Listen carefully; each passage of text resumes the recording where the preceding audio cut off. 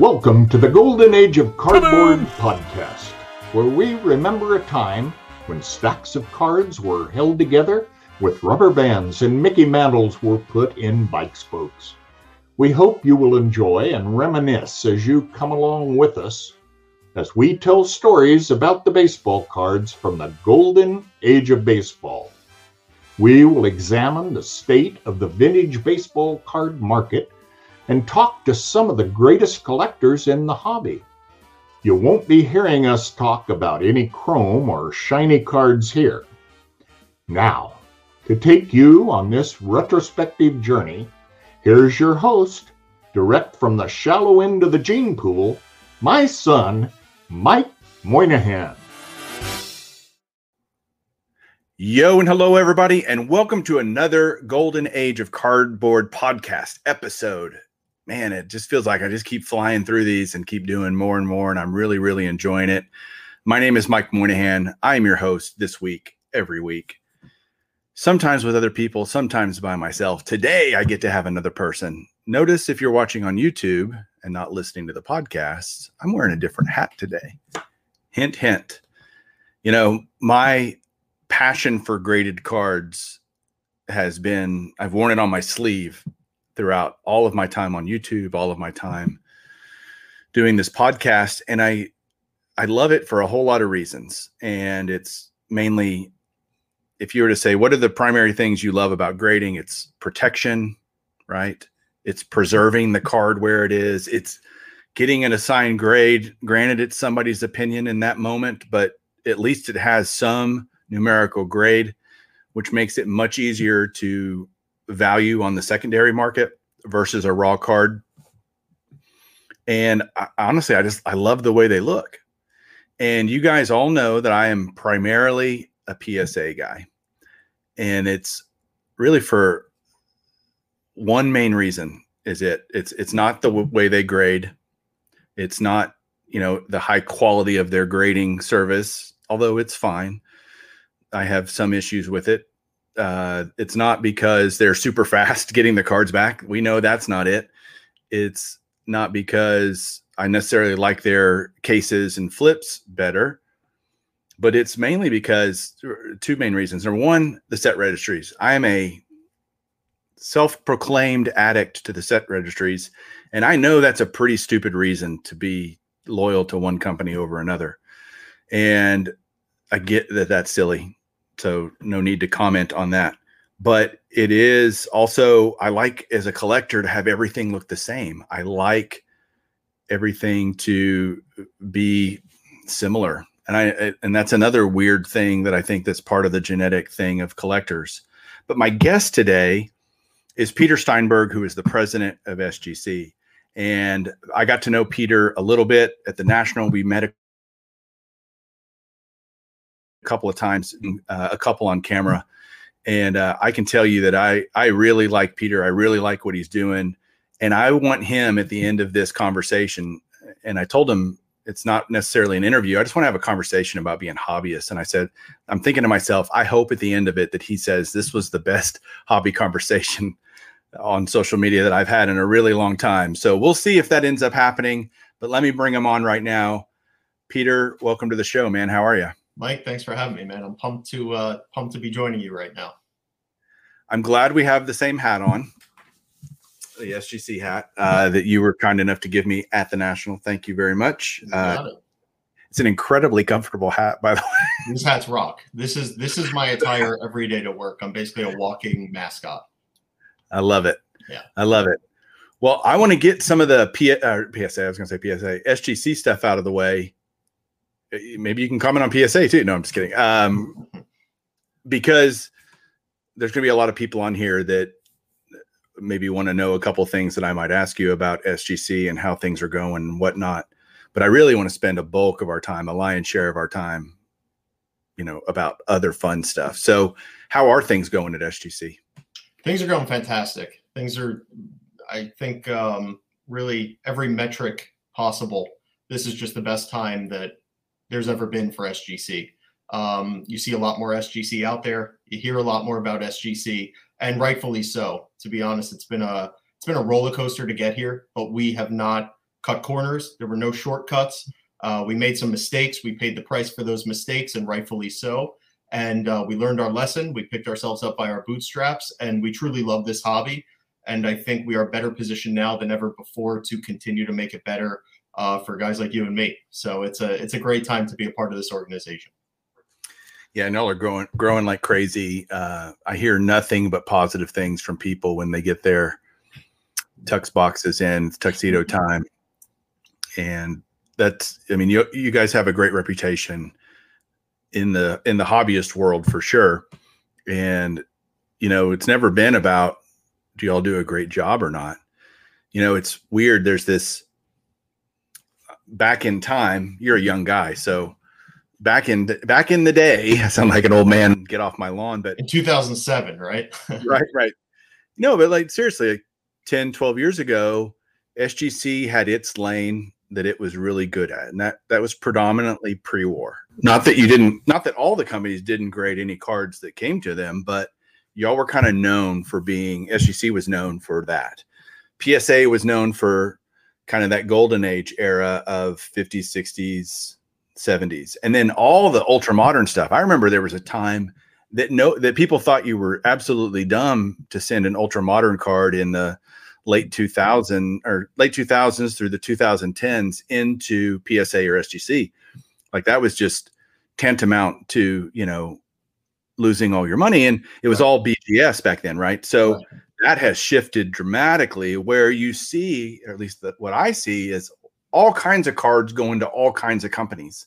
I don't think any one company has this kind of monopoly, so to speak, on a certain era of cards. Do you agree with that? Yeah, I definitely agree. I think I can only comment to what's gone on at SGC as opposed to where the other cards are going in the industry. But as far as that goes, that's no secret. Yeah, that's a fact, Mike. If you wanted to lose money quick on Modern back in the year 2008, send it to SGC. That was just the state of the company. And I think what really changed is upon myself joining the company, I was a hobbyist my entire life. It was literally a dream come true to enter this organization at the ground floor. And I love going to work every day.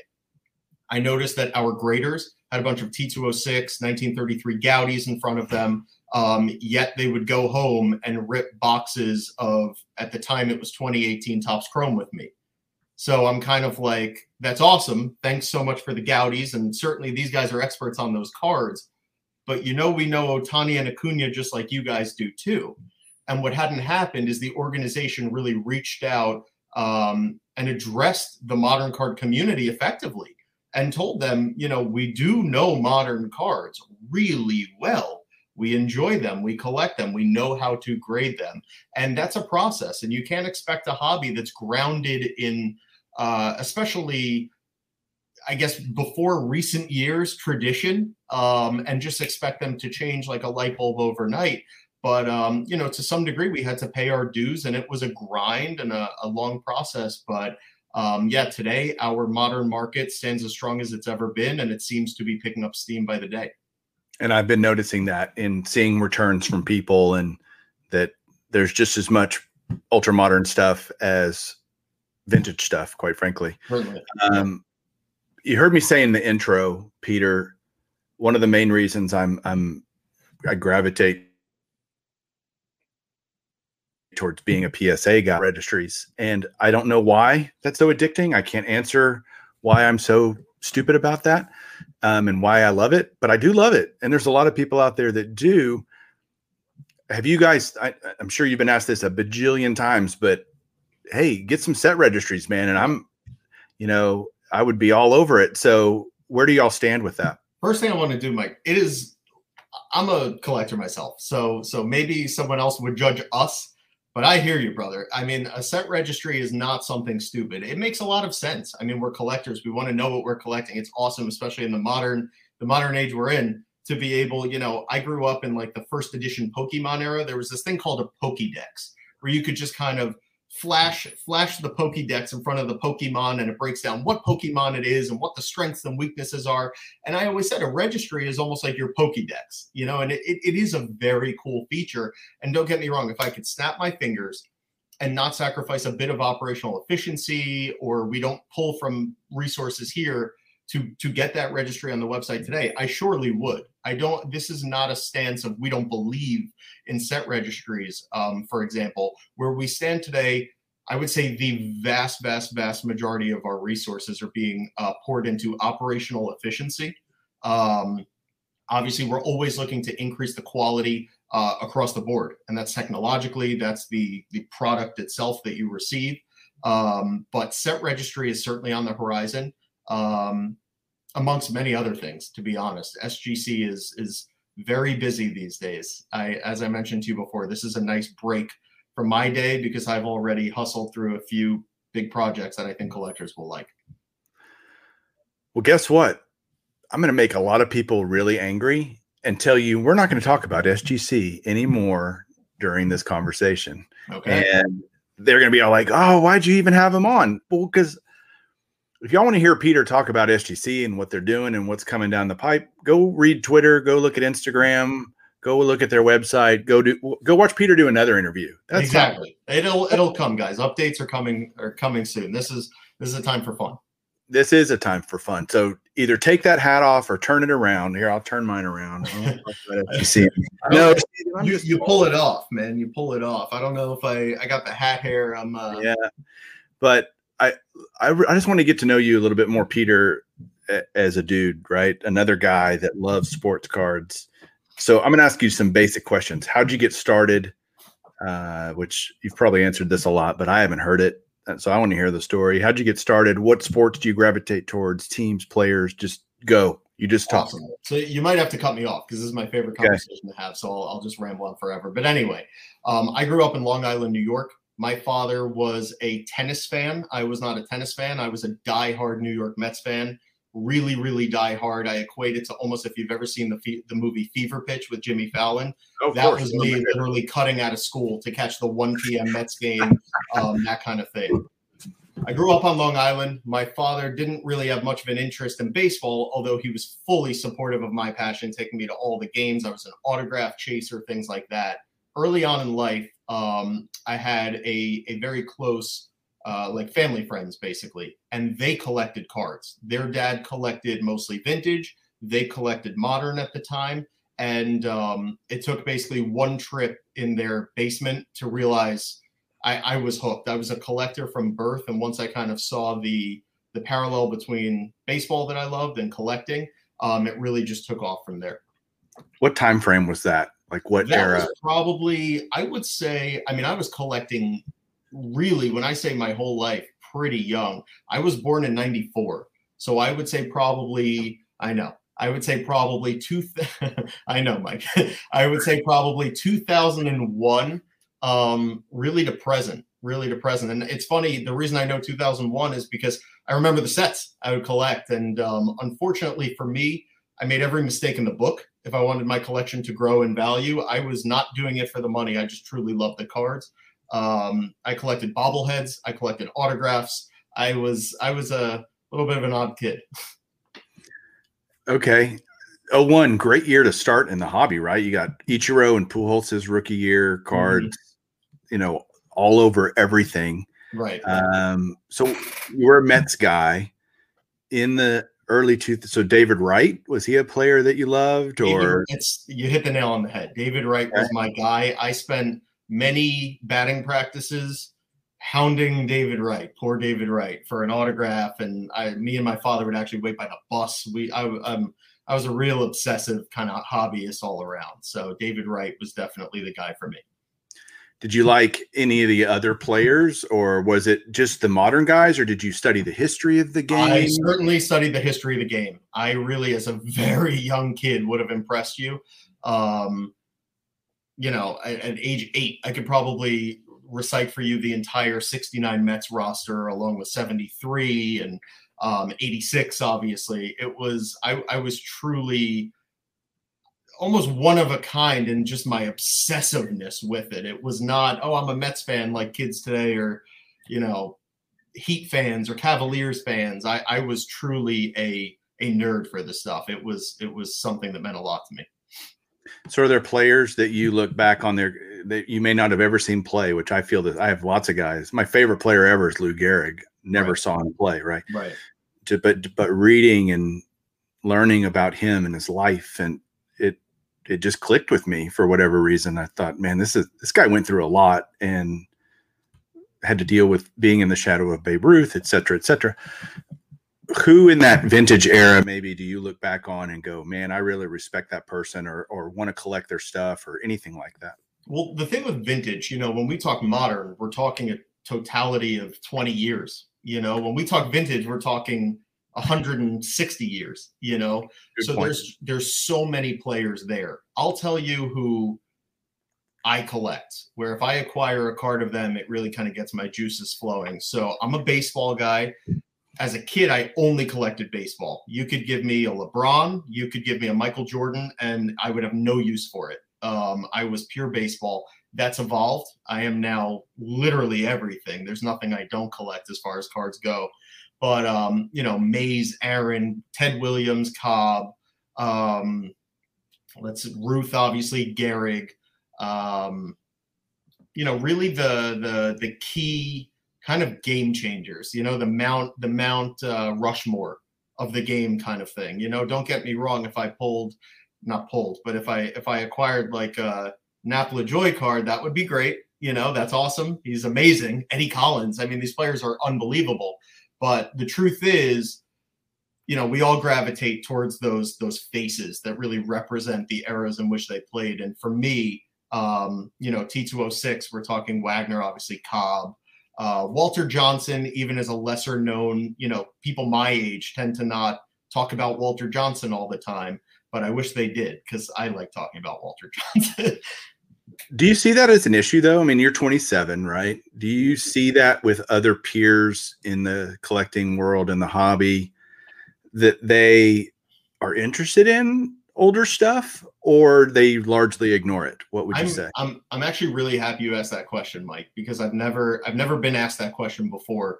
And if I'm being totally transparent with you, and I really am, please, I can tell you this, Mike, I am kind of, to some extent, I'm not going to lie, I'm kind of living. It's a very stressful job because I'm almost too invested in it. They tell me, like, don't read comments online. Other people in the hobby almost try to tell me, like, dude, you got to back away, man. This is not, you're too invested in what everyone thinks of your company and whatever it is. But at the end of the day, I'm living my dream right now. I mean, I grew up in this stuff. If you told me when I was that kid hanging out at the card shop, you're going to run one of the big three grading companies, I would have had a heart attack. I just would have thought it was the coolest thing ever. Having said that, the only thing that may be a little more of my little geeky dream than that is actually literally expanding the hobby.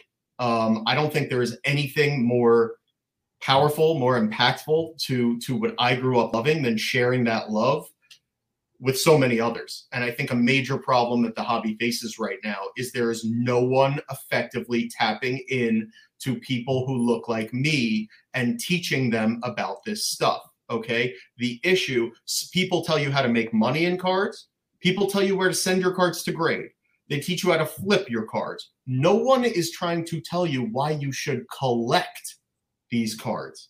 Okay. They're not talking about collecting. They're talking about the transacting of them. And I think that's a huge, huge issue, because the truth is the vintage stuff is, I love modern. I love it all, but it's the best. And the fact that most guys that look like me, most girls that look like, my age, my generation, have zero appreciation for it whatsoever. That's what I want to work on in any capacity possible in the future. So first of all, you need to go binge watch every video I've ever done, because that's all I talk. I mean, genuinely. And I mean that, like, if I can educate and inspire people to investigate, like, go read about these players. When kids come over to my house and I give them an autograph of a Hall of Famer that's really old, they have no idea who it is. I said, hey, I'll give this to you, but you got to go learn about this player. Like, promise me you're going to go look them up on Baseball Reference or Wikipedia. I don't care. Right. Go learn about this person's impact in the game, because it was significant. And I don't know. I agree. If you were to ask me the one thing I hate about the hobby, it's all the dollar signs. It's right. And look, I like my cards to be worth money too. I'm not trying to be a hypocrite here and say that if they were worth nothing, I'd be thrilled because I've invested a lot of money and time into this. But if I look at it as, Peter, if I bought a card today for $100, 10 years from now, I got to have it in my collection and I loved it and whatnot, and I sold it for $100, great. Happy. Right. If it goes up, even better. But I'm the same way, Mike. I am very responsible with the organization's money and very irresponsible with my own when it comes to cards and spending. I was recently told, I actually bought a card recently for way too much. And I was actually, my buddy was ragging on me and he said, you overpaid for that by so much. And I was like, I'm not selling it anytime soon. I just don't care. I definitely think you're right. And even though when you broach the subject of kind of those players that the younger generation don't have an appreciation for, I think that's half the battle. I think the other half is the actual context of the cards themselves, the history behind them, the context in which they were released. The pre-war cards are just absolutely fascinating. The amount of stories between look at the 1933 Gaudi Napla Joy card. I could go on about that. I could go on about T206s and the rare backs. I could go on about the 1886 Old Judge set. And then I could also go on, though, about the 1993 Topps Derek Jeter Marlins inaugural season stamp. It really, that like cards are just, I always say we have a team here whose job it is to just identify every item that we grade. And I always tell them cards are a science. There really is like a science to this. It's very cool. It's a rich history, and I just love talking about it. Every family dinner, my fiance, it drives her crazy because it's just the same conversation. It's how quickly can we kind of get through what we're currently talking about so we could gravitate towards what Peter does for a living. Right. Well, I want to do the opposite today as we're going through. But you obviously have a job in the hobby, a high profile job in the hobby. How did you start working? Like, how did you turn your love of the hobby itself into a career? So actually, my mother was an HR director. I was somewhat fresh out of college, and she had told me that she saw a job in the hobby that I love, in cards, and I just assumed it was kind of helping a card shop owner out, with his stuff. Then I did some research, and I was like, holy cow, this is 15 minutes away from my house, and this is a dream job. From there, I entered SGC. I was actually onboarded into, I applied for a customer service position, but upon meeting me in the interview, they thought it was more appropriate to actually start me in the department I just mentioned, which is the research and identification department. From there, I would say, Mike, I had exponentially more knowledge and experience in dealing with these items than the next guy would have, the next hire. However, the vast majority, especially that I learned in vintage, happened at my desk in that first year. I mean, I basically became, not to toot my own geeky horn, but I basically became a card expert in a matter of about 3 months. And that happens when you're just not taking lunch and you're getting to the office 2 hours early and staying 3 hours late because you legitimately don't want to do anything else in life, but just call these cards what they are, learn about them, ask questions. It was like, I get chills even thinking about that time period. It really was, looking back, it was a life-changing experience. Taking you back to that period and trying not to focus on the job you have now, what were some cards that came across your desk, so to speak, that you went, oh my gosh, I can't believe I'm seeing this card, or man, this one really stumped me. It took me a long time during the research phase to figure out what this was.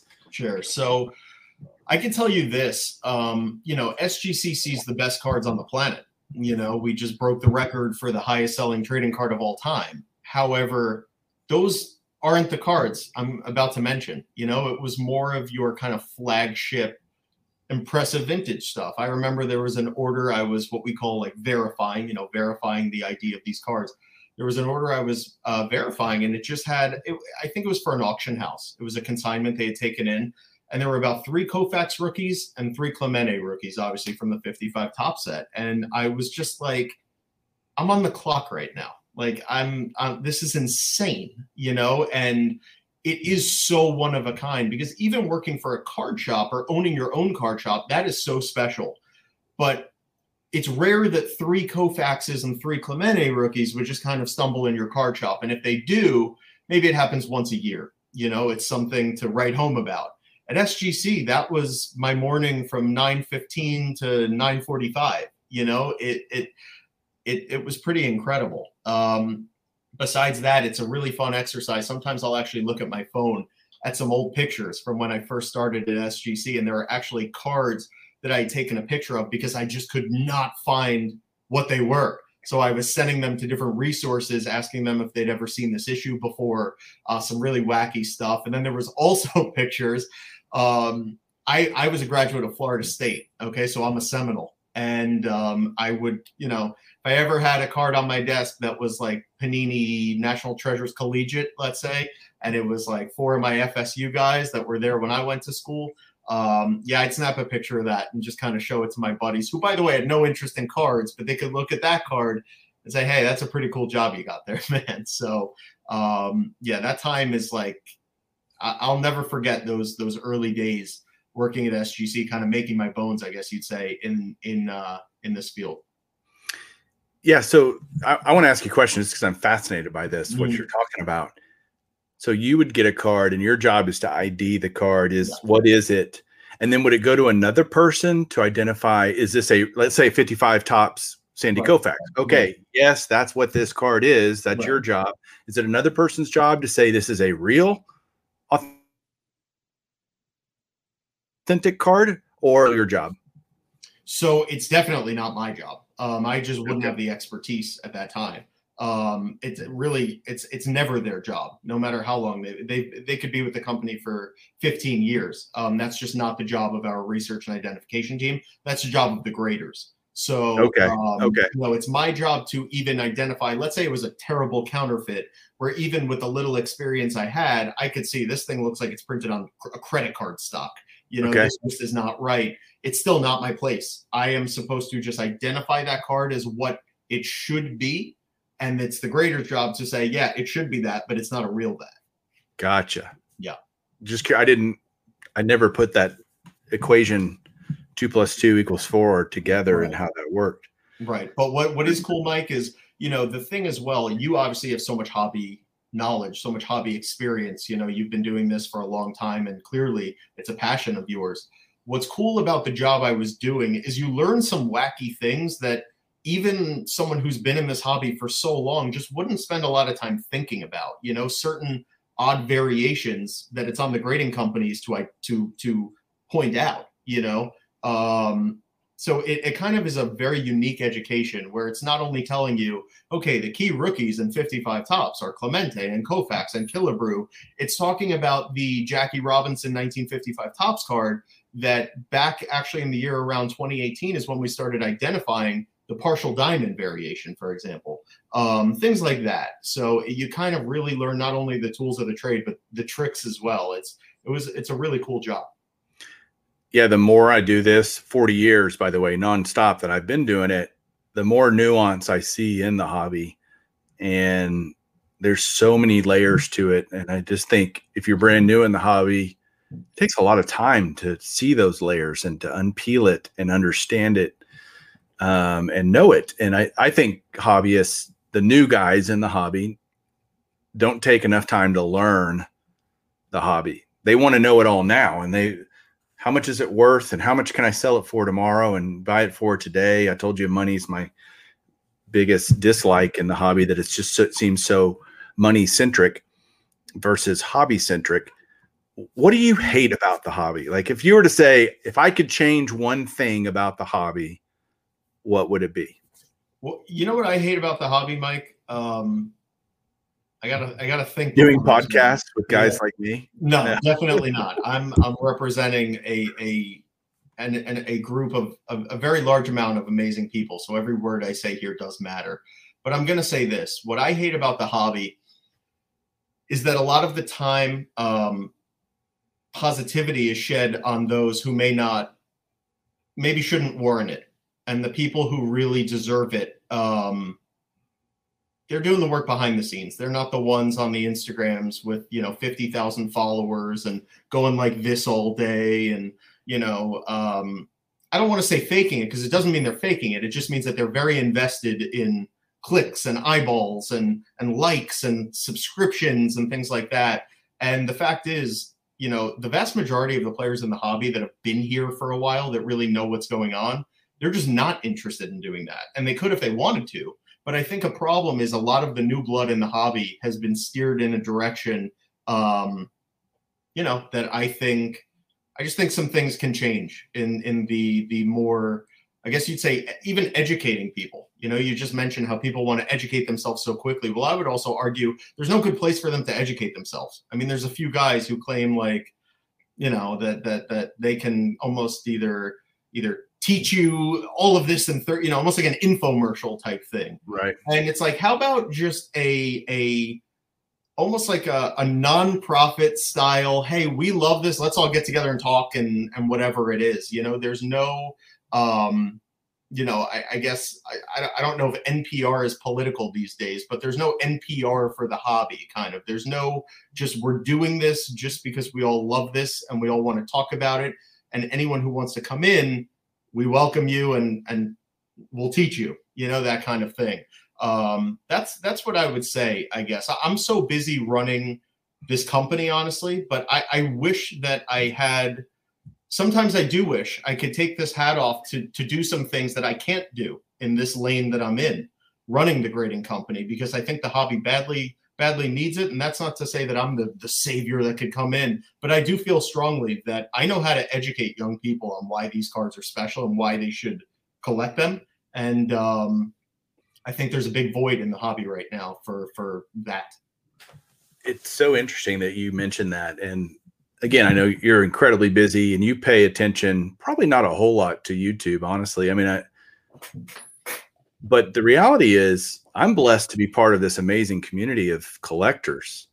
And I say that word very intentionally, that they truly love the hobby. They truly love telling people. I mean, I watch videos all the time where a guy's just showing cards, value never comes up, money never comes up. They're simply going, this is a Babe Ruth XYZ ice cream card, and here's why this is so special, and here's what, there was this other one that was like this and it looked like this on the back, and so those exist, Peter. What's the sad part about what you're saying is those are not mainstream, popular, clicky, baity type of topics. As much as we'd love to see people do that, the reality is probably people don't give two shakes about that, which is sad.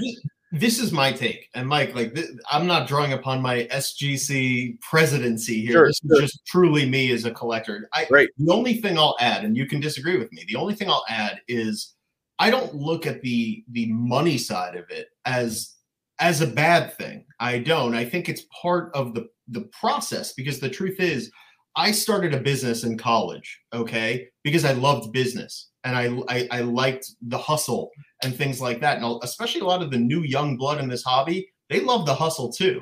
And they love the business. And that is ingrained in this hobby, that side of it as well. Now, naturally, there's art, there's history, there's sports, and there's business. And I think that some people, guys like you and me, the history aspect of it and the sports, that might be enough. We don't need the other two, let's say, or we don't need the other one. But some people really will require all four to get them fully saying, you know what, this is worth me getting into, and I just look at it and I say, there's got to be a way where those things are almost interacting in the appropriate proportion of one another, where it's not all money, but it's not all just, hey, we don't want money. You know what I mean? If that makes sense, that balance, I guess. For sure. And I'm not, so I don't disagree with you. Mm-hmm. And it's not that I don't think about the money part. It's not the driver, right? It's an ancillary part of this hobby. It's always been that way. Right. It will always be that way. Wherever there's money, there's people want to talk about that part of it. When people come over to look at my collection, that are not hobbyists, let's say. And they come in and first of all, they're like, your wife is a saint. And I'm like, yes, she is. And they're like, you're a little bit crazy. Yes, I am. And then they'll look, I'll show them a card, any card, pick a card, a mantle. Wow, how much is that worth? That's the first question almost invariably I get. Right. Not what year is this? Why is this card significant? Why is this player significant? Who was this guy? None of that stuff. It's, wow, what is that worth? And I don't know if that's just human nature, honestly. You know what here's what I could relate. I don't mean to interrupt you, Mike. No, go ahead. It's such an interesting point you make because I can certainly relate actually on an SGC side of things. One of the most common kind of tricks I do with our encapsulators, okay, who are in training, is they won't have the expensive cards on their desk because they're in training and we're just getting to know them and make sure that they have the respect for the cards that they need and they know how to handle them. However, if the guy or girl, 4 seats over from them has a 51 Bowman mantle and a 3, sometimes I'll say, hey, you know what that's worth? And that kind of gets a whoa. And it's like, I think they associate if someone will pay that much for it, then it is special. And what I find is all of these things for me tend to develop together with my team, because the truth is the vast majority of people on our team came to our team with a love of sports, maybe a love of Pokemon, a love of, any other TCGs, but we taught them the hobby. And with that, we've done it the right way. There's no preconceived notions, and it really is awesome. But my point is, I think to leave out the money factor, we are doing ourselves a disservice, because the truth is, it's pretty freaking cool that if Mike Trout, wins the Triple Crown next year, you could do well on something that you love, and rightfully so, because you believed in Mike Trout before he won that Triple Crown, or Julio Rodriguez in the minor leagues, or anyone like that. I give a lot of credit to the guys who were collecting the 48 Jackie before the 48 Jackie blew up, because it's like, yeah, you saw something that was there, which is that this is the guy who broke the color barrier. This is his not only rookie card, but out of all his early cards, he's in that blue Dodgers cap with the yellow. It's a truly iconic card, and they saw it. And, the rest of these people are now catching on. Yeah, you should make some money when you're ready to get rid of that card to put into another one, So I hear you, and I think I stand almost like in the middle of all of it. I you know what I mean? Yeah, I get it. And I don't think that's a wrong mindset. That's the whole thing about this hobby. To tell someone they're wrong, I think, is at best. Now, I will definitely more often than not offer an opinion on what I think of a direction of the hobby's going, or Tops and Fanatics, or this or that. You name it. I'm happy to provide what I think about it.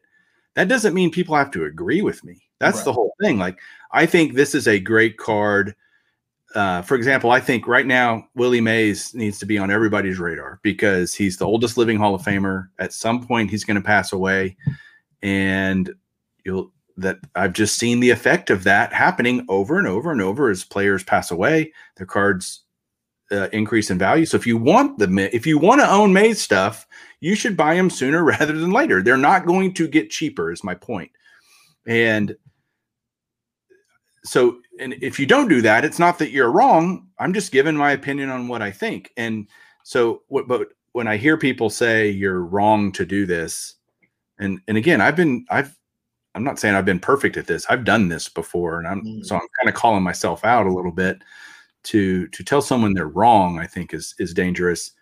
You can certainly say I disagree with that, or here's why I don't think that's a good idea. Whatever it might be. So, man, okay, sorry, we're getting deep. We're getting like all philosophical and stuff. And I wanted that's what yeah. But yeah. I'm all red in the face. I get real passionate real quick. There's no personal conversations with me. That's great, honestly. Do you only buy cards that are graded, or do you buy raw cards? Great question. So I buy cards that are raw. I buy cards that are graded by SGC. I buy cards that are graded by PSA. That's who I buy. Nice. Although I will say this, my modern is SGC PSA. My vintage is all SGC. I do not buy PSA vintage, but I do buy PSA modern along with SGC modern. Gotcha.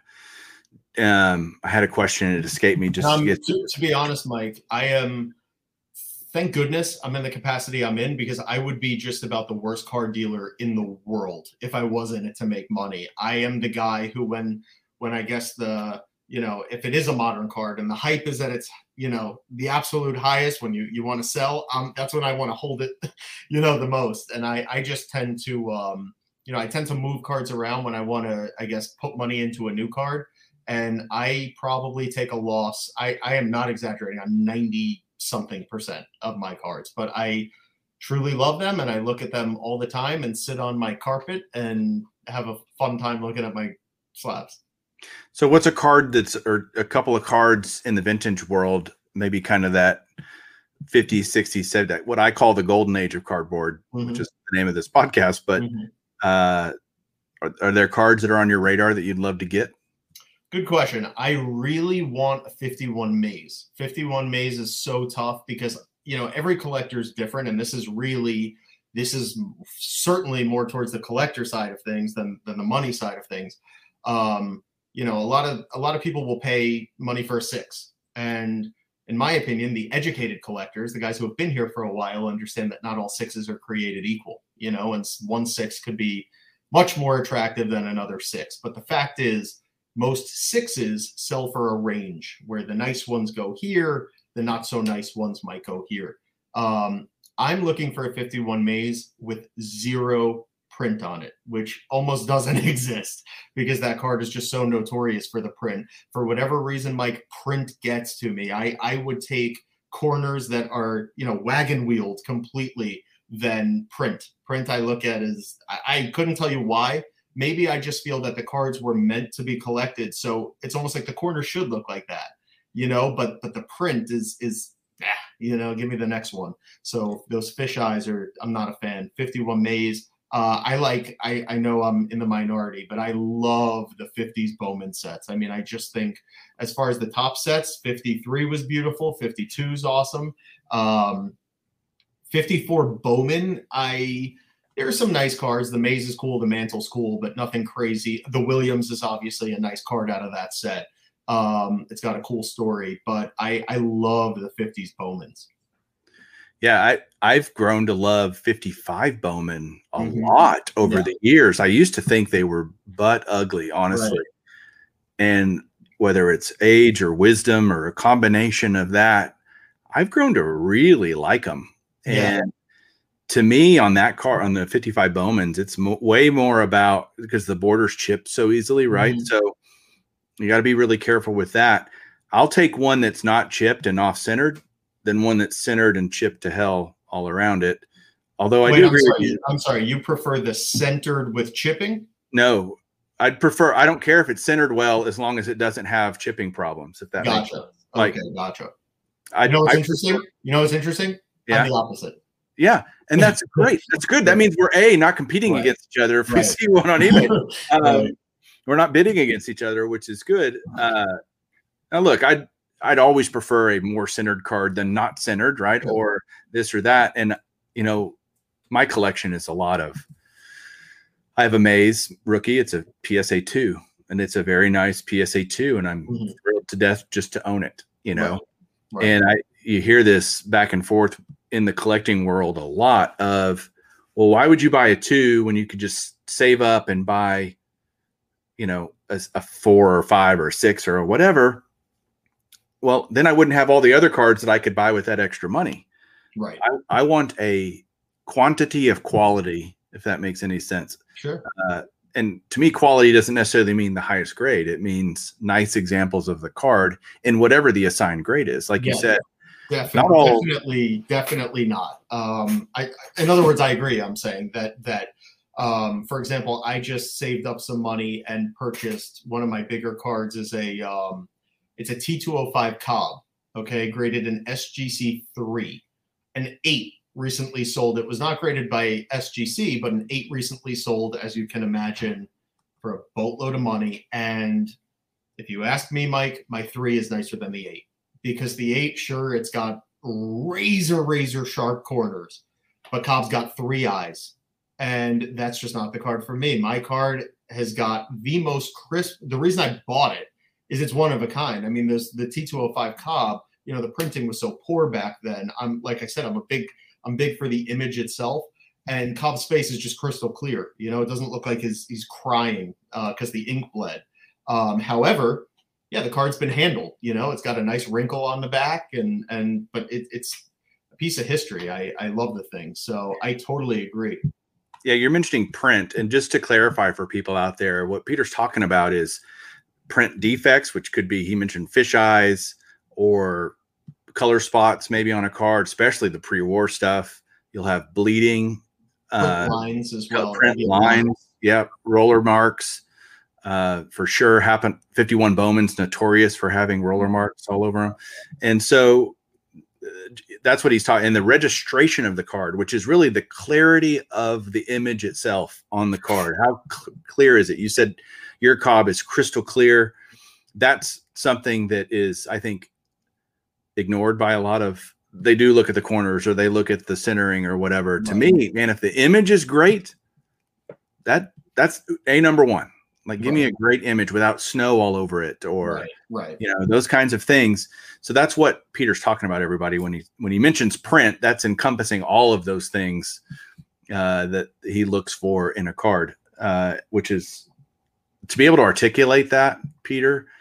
I think a lot of collectors can't articulate what they look for. You know, it's so funny.